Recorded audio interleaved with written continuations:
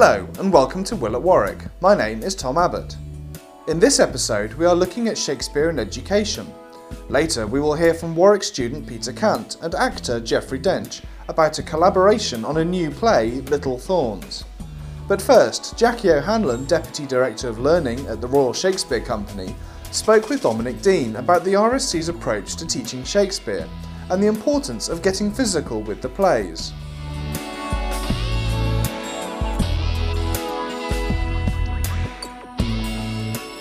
This is Dominic Dean from the Capital Centre at the University of Warwick. I'm joined now by Jackie O'Hanlon, Deputy Director of Learning for the Royal Shakespeare Company. I'm fascinated by some of the new projects you've got involved with the Capital Centre here, and I understand you're pioneering quite new ways of learning for both students and actors in learning and teaching Shakespeare. Could you tell me a little bit about how the ways you teach Shakespeare are different to what's been done in the past? They may not be different. Our raison d'etre, I suppose, in the learning department at the Royal Shakespeare Company is that we're trying to reclaim Shakespeare so that his works don't just remain a piece of literature that we study in terms of textual analysis and close reading. That actually we look at what the experience of his plays are, his words, his characters, through experiential learning. So we're up on our feet and we're tasting the words and we're finding together what this world is that we're in. We're experiencing the interpretive possibilities of the text. If you look at how Shakespeare's been taught over the past 100 years, actually there may not be that much difference. You know, I'm not saying that there is universal bad teaching of Shakespeare by any stretch of the imagination. But there is a tendency to teach Shakespeare with students sitting in their seats and reading a text as if it's a novel and engaging with it as you would engage with a novel. And what we're really eager for students to do is to be up on their feet exploring these texts as we would in rehearsal.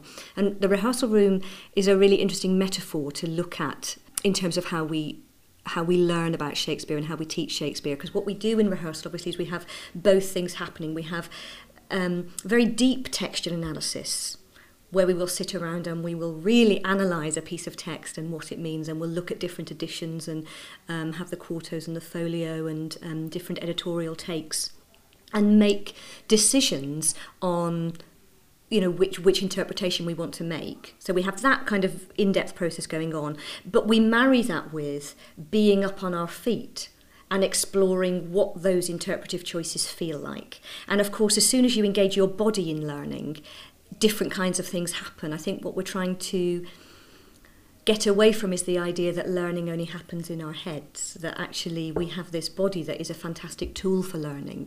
And if we engage that tool in our learning, particularly in play texts, particularly the richness of Shakespeare's texts, where you have the muscularity of this language that has to be physically experienced, then you've got a kind of richer learning experience, we would suggest. I'm fascinated that you've introduced the body on stage as a key kind of concept for your way of teaching, because Shakespeare, of course, in this sense, he doesn't sort of give stage directions in the way a modern playwright does. So how do you deal with the physical body in the absence of detailed directions from the author? What we do is we look at the clues that the text offers us, and what Shakespeare is fantastic at doing is he writes in the stage direction. So if there's something he feels should absolutely be happening in the text, it will be written into it.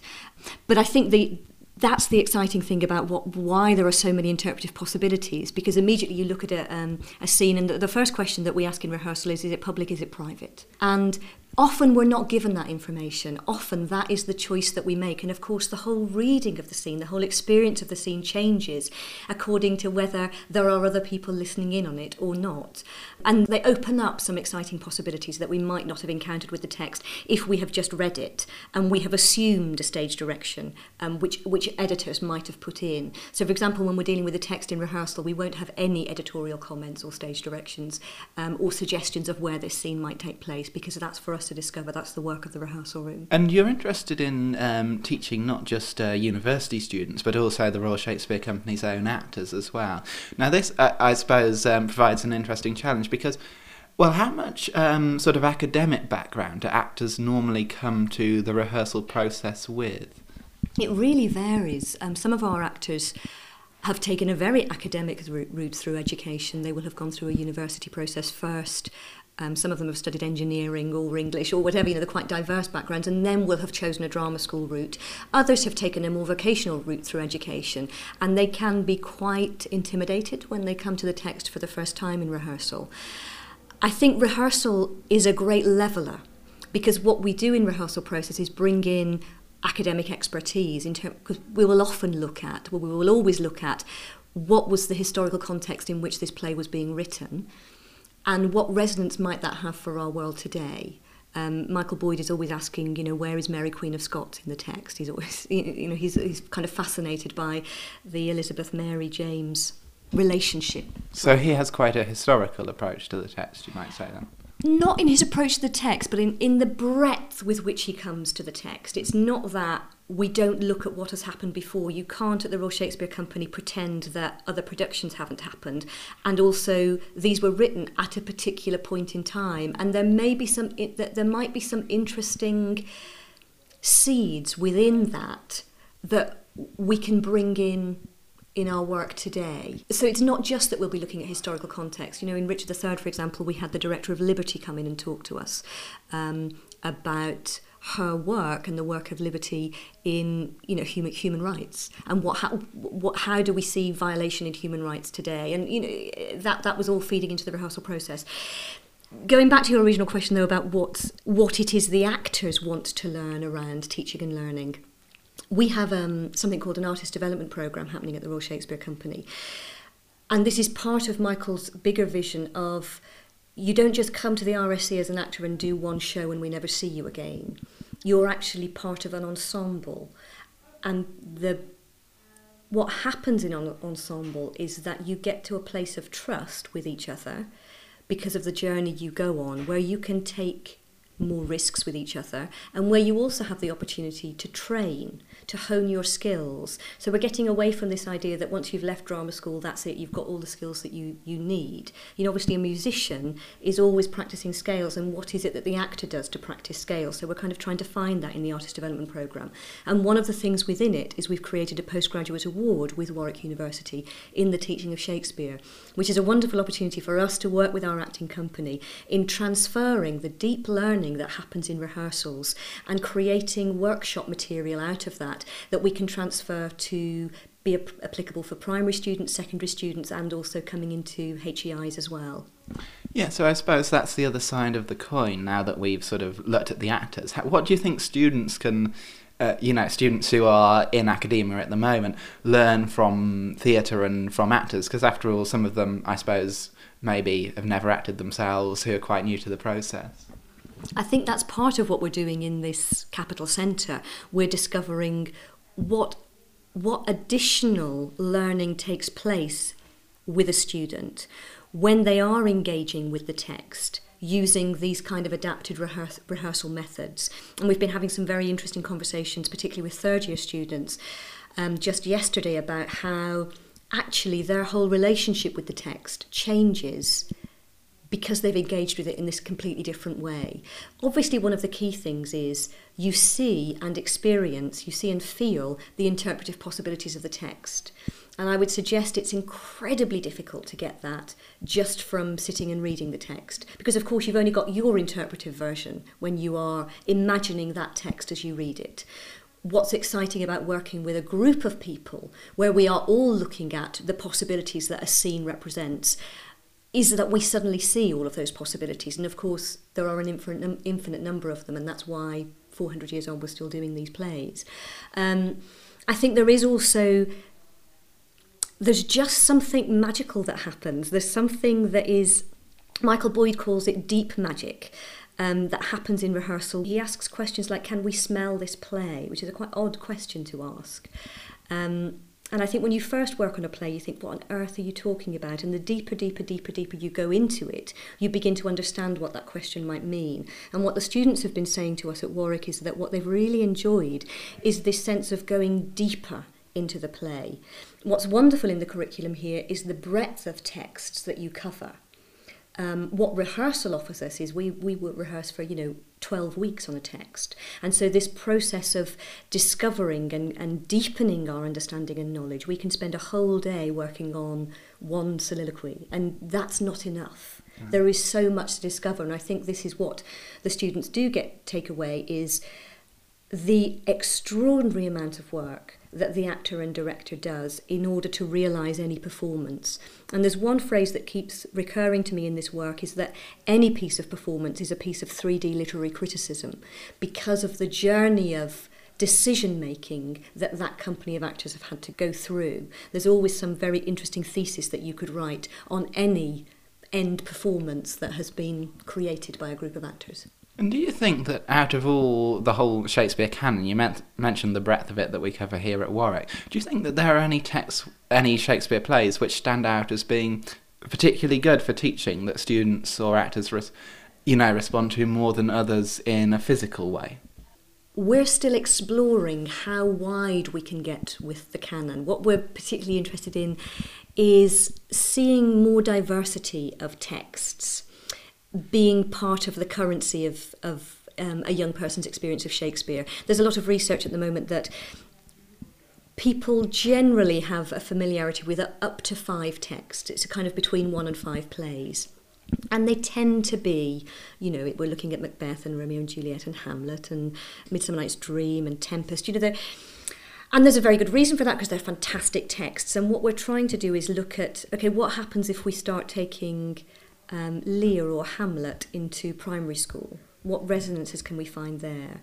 Just trying to mix it up a little bit so that it isn't that we've got this quite narrow sense of knowledge of these few texts, but we're really trying to say, if you apply these principles of rehearsal to any text, the ownership that we have of that text, it doesn't matter whether it's Macbeth or whether it's Titus Andronicus, we can still own it. I suppose what I was thinking of was that someone once said to me that he couldn't imagine a student production of Lear because a student couldn't play Lear, whereas maybe a student could play Hamlet because Hamlet is a student and he's young and whatever. But you don't think it is text specific? You don't think there's the need only to respond to a text or a character who relates to yourself, who you can identify with and so on. This is a process which you can use, which you can apply to any text or character, no matter how different they are to you. I think there's a difference between performance and process, and what our engagement is with the process. Obviously, if you're looking at performance, I completely agree that there is a life experience that goes with Lear. You just can't escape from it. But I think there is, in the process of rehearsal, in the process of exploration, many of us can have a response to and an ownership of scenes that Lear is in, an understanding of it. I was part of a workshop with an older group of people where we had a woman who was in her mid-60s playing Cordelia against a much younger man who was playing Lear. And there was just something so poignant in that pairing. And of course you would never put that on stage. We're, in our work in the education department, in the learning department, we're never looking at this is a performance choice, this is what we're going to see as an end result. We're always looking at what does this exploration provide us with? How does it make us see the text in a new way? What are the possibilities of the text that this experience has thrown up for us? How do you think people at different ages respond to different teaching styles in relation to Shakespeare? Do you think that there is a big difference there? I think, gosh, it really varies. It very much depends on the experience that people have had in education. I have noticed in the workshop experiences that we do offer for people that we would term as lifelong learners, so people who have left the education system many years ago, they adore the opportunity to get up on their feet and explore text. They're absolutely delighted about it. But it can be quite alien. And I think what we're struggling with at the moment is that we have a formal education system on the one hand that in a way almost doesn't encourage the creative possibilities of text.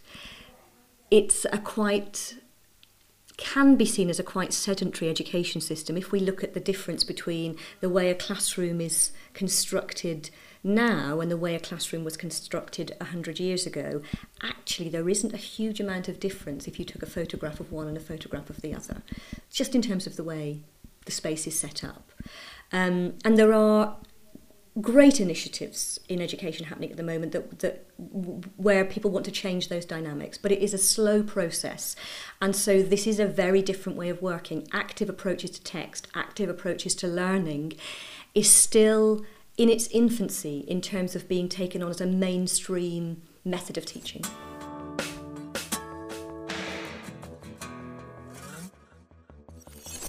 The potential benefits of collaboration between students and actors can be significant.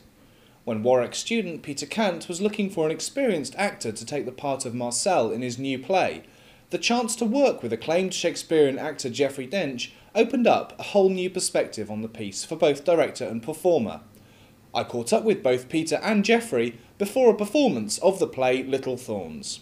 Peter, I mean, Little Thorns is a production that you've scripted and put together. Can you tell me a little bit about the production? It started. It was a dissertation that I was writing this year with the guidance of Adriano Chaplin, who's the playwright in residence for Warwick and the RSC, and it started to take shape. So various different plots and stories came to me, and in the end, what came through was this story of an old man, sort of in his 80s. Who had just decided one day that he would leave his life, his family, his wife, and just leave. And in my mind, it was a series of wives that he'd had, and he'd left. Every time he'd had great love, he'd always just leave, just like that. For some reason, it's sort of in his mind, he just had to move on. And that's set against these two artists, these young characters who are in their 20s, and they've worked collaboratively since university, and their art has always been the two of them making things together. And their relationship, they're in love as well, and their relationship has hit a rocky patch, and their art has also. And so they leave the city in search for inspiration, and they come across an old man, Marcel, in the middle of a field, and they start to talk to him, and they hear his stories, and they find him fascinating, and in the end take him back to their flat and sort of almost keep him prisoner there and use him as inspiration for their artworks. Mm-hmm. And so the play documents the way they try and create art out of Marcel, but also how the art they make is about them rather than Marcel. It's completely narcissistic, and Marcel is there watching and observing this. When you were developing the play, it was something you very much wanted to do in collaboration. Yeah. And you were very keen to involve someone with experience of working in a Shakespearean environment. Yes. As part of the development. Why was that? Well, there are various elements to it. Firstly, because we're placed with this fantastic new Capitol Centre, and the thing that I was writing was quite innovative, quite new. It's not the sort of thing that goes on in a mainstream environment, such as the Warwick Arts Centre studio there. You have to come up against a panel. So I was looking for ways in which I could really find the right place for this sort of project. And I knew from the start that it had to have an older actor, because I was... I hate that kind of acting where you have to play, it's so much work to play old or to try and create that gravitas which, older actors just have. There's an instant gravitas to that, in quality to the voice and to the experience. And my mother always says that, the older an actor gets, the better they are. And my father and my grandfather are both actors as well, and they're both getting on a bit as well. And so I kind of wrote with an older actor in mind, and that sort of voice and tone, and so the Capitol Centre were able to say, yes, you can have the studio, yes, we'll give you support, and we'll do our very best to find you an actor from the local area, from say Stratford and the RSC. So Jeffrey, you were the actor who was found. You bring the gravitas to this role and the experience to Marcel. How have you found approaching this play as a collaborative project? Very, very interesting. To begin with, I was approached by phone about, 10 days ago? Carol Rutter, who more or less runs, a part runner of the place, rings up, she knows me, and says, Jeffrey, would you be interested in playing this old man? I can't play anything else nowadays. I've got to play old man. I am old. And she said, would you be interested in playing it? So I said, well, yes, I'd love to do it, but being an old man, I can't learn anymore. Oh, she says, that's quite all right, you can read it. Then, Peter sent me the script on the email, And I read it through and thought, wow, this is a very, very interesting piece. I think it has sort of tinges of Beckett in it. And so I've said that Peter really should call himself Bucket, but not really. And then I came over and met the cast, and I met Peter. And he sort of took me into this whole thing. They'd been doing it for some time with a friend of mine, Richard Pascoe, and they tried to get him to carry on doing it.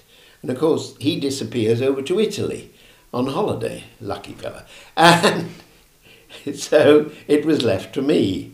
And I came in and met them, and we read through this play, and the more I read through, the more I thought, wow, there's a lot in this play. I'm still discovering it, you know, as one does in the first few readings that one does. And really, I know I did a performance last night, but it is the first few readings still for me. I've still not learnt it. The brain just doesn't take learning anymore. And so these allowed me to read it, and I don't know what the audience think. I don't know if it's explained to them that this old man can't learn it, so he's reading it. They seem to, last night, they seemed to take it in their stride. They've got a lot to take in their stride. They're striding all over the place. There's a lot to it. You know, I could see that they were at times puzzled, but I think we got over the puzzlement. And it's fascinating to do. It's nothing like Shakespeare. I didn't know that it was I was here being a Shakespearean actor. I'm just an actor. I don't class myself as a Shakespearean. I've only done Shakespeare for about 30 years.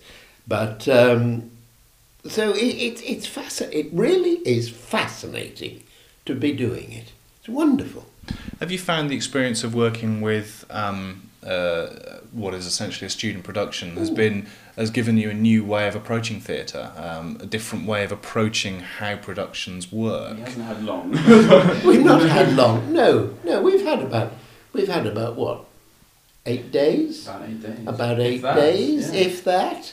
No, I think, you know, I look upon Peter not only as the author but as the director. I respect what he says. He sort of says, you know, I think it's like this. Well, he wrote it. He knows what this man's thinking. I'm just finding out. So it's up to me to make what he says work for this old man. And now and again I sort of say, well, wouldn't it be better like this? Or a bit like that? And then say to the two lovers, you know, I think if you're going to say that, you know, look at him as though you meant it.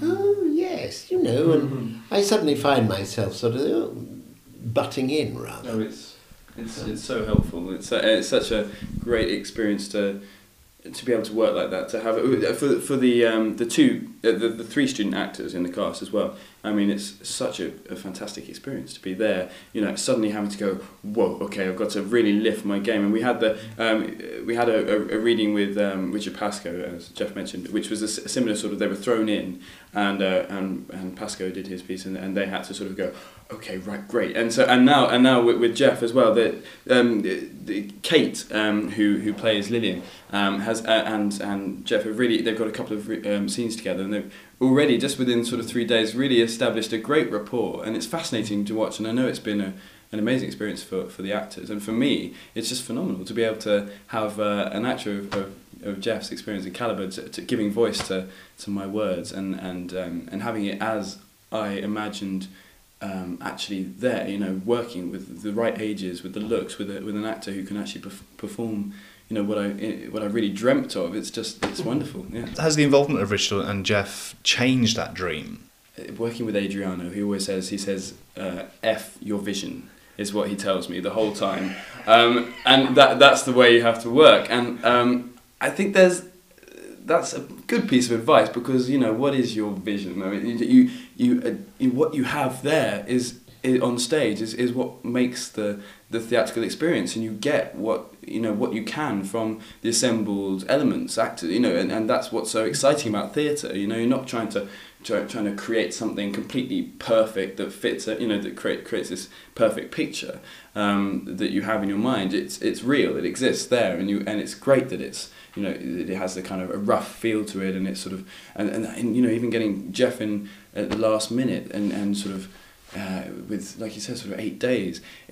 It's something about it which actually you just go, oh, that's fantastic, because these artists are just dragging this man off out of the fields and putting him in their sitting room and making art about him, and it was a similar sort of thing. Which I was being dragged in out of the wild into this environment, which is a wonderful environment, and they are smashing to work with. They're a couple, and we get the laughs, and I think we have the laughs together. I'm sure Shakespeare worked exactly like this. He had his company who knew him well. He knew that the more he worked there and worked with them, because he was an actor, the more he learnt about them and brought their characteristics into his characters, and exactly as in what was the film, Shakespeare in Love. It's sort of, oh, I can't say this line. What am I doing here? You're digging a grave. But, you can't have a grave digger who's making jokes. Oh, yes, I can, And that's another joke, I'm going to put in. And, I think it's a case of working with people. I think Peter is fascinating. It's fascinating to see him working and suddenly saying, oh, that's what you make of my lines. And then sort of trying to bend us to his way of thinking, and us trying to bend him to our way of thinking about his lines. And no, it's a fascinating study. I like it. I worked some time ago, I worked at a drama school in London, and there it was a case of me trying to tell them how to do the Scottish play as it happened, and they kept discovering things, and it finished up as quite a love play. A play about huge love, physical love. And I was sort of pushing them that way, and they suddenly said, oh, it's like that, is it? And so I think it's learning on both sides. And in that process, a play grows. It's like a plant, it grows, and suddenly, when you get in front of an audience, you hope that the blossom's going to come out. So it's like that, yes. I was going to ask actually about the character of Marcel and the kind of situation that you're involved in with this production, that you as an elder actor working with a group of younger students is very similar to the position that Marcel finds himself in within the play. Do you is there a kinship you feel with the character? Oh yes, indeed, yes. But then I've had a couple of wives. I've not walked out on them. I have never walked out on my wife, either of my wives. And one's coming to see it on Wednesday. That part of Marcel is not me. But all right, one can think like that. One can think of being like that. But also working with them, and suddenly, when you're on stage, meeting eye to eye, you suddenly think, I'm getting through to this person, and I think they're thinking, oh, he's thinking, he's thinking like that, is he? And there's a lot of that goes on, and the more one works with young people, the more you learn about yourself, and they learn about themselves. I think you're always discovering. Never stop discovering. Every night you must discover something new. I think that's one of the good things about acting. You're not fixed. You've not got a director who suddenly says, right, that's it, cut, we'll print that, and you can't change it. Film, you can't change. Acting, you change every night. Peter, what have you discovered as part of this project? It's so many things. Well, firstly because it's my second play I've ever written. I took one to Edinburgh last year, which was another rather, should we say, ambitious endeavour. Similar to this one was put on around a tree outside for 2 weeks in Edinburgh, in the rain, the wind, the drunks, the little sort of the Chinese sort of festival running across the field, and interrupted by everything and anything. Whereas this one, there was sort of a double element. We have the sort of the great privilege and surprise and just kind of phenomenal element of having Geoffrey come on board, and then we've also got this media element, so a whole set of television screens, sort of about 20 blinking on and off, and I've sort of learned that maybe not to maybe do so much. I think, and looking at it last night as well, and because it's almost written as a sort of poetic monologue in a way, and that's what I started off wanting to write. But then of course I sort of thought, well, poetic monologue with 4 characters. And with television screens, and we'll do the. So I just think it's wonderful to be able to just try these things and to really experiment. And I've had such fun with the experimenting and working with the students and with Geoffrey and the video elements and all this, really sort of seeing what we can get out of it. And I think I've learnt a lot from that, sort of things that worked and things that didn't work so well. And, I mean, it's all been one massive learning experience for me. Yeah. So where does that learning experience take you? What's next for Peter Kant? Oh, goodness knows. Gonna keep writing, hopefully. Carry on Shakespeare. I don't really know. I want to try and get into directing and writing. Sort of, I'll probably just try and do whatever I can, really.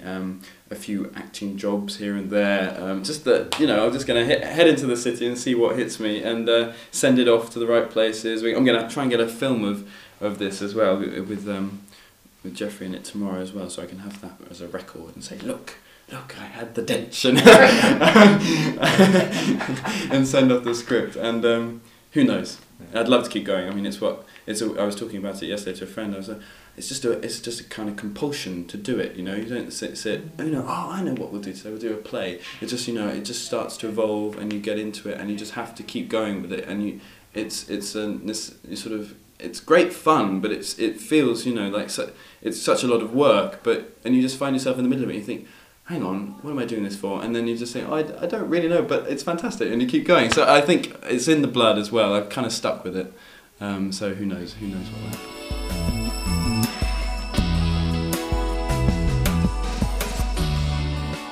That's all for this episode. Until next time, goodbye.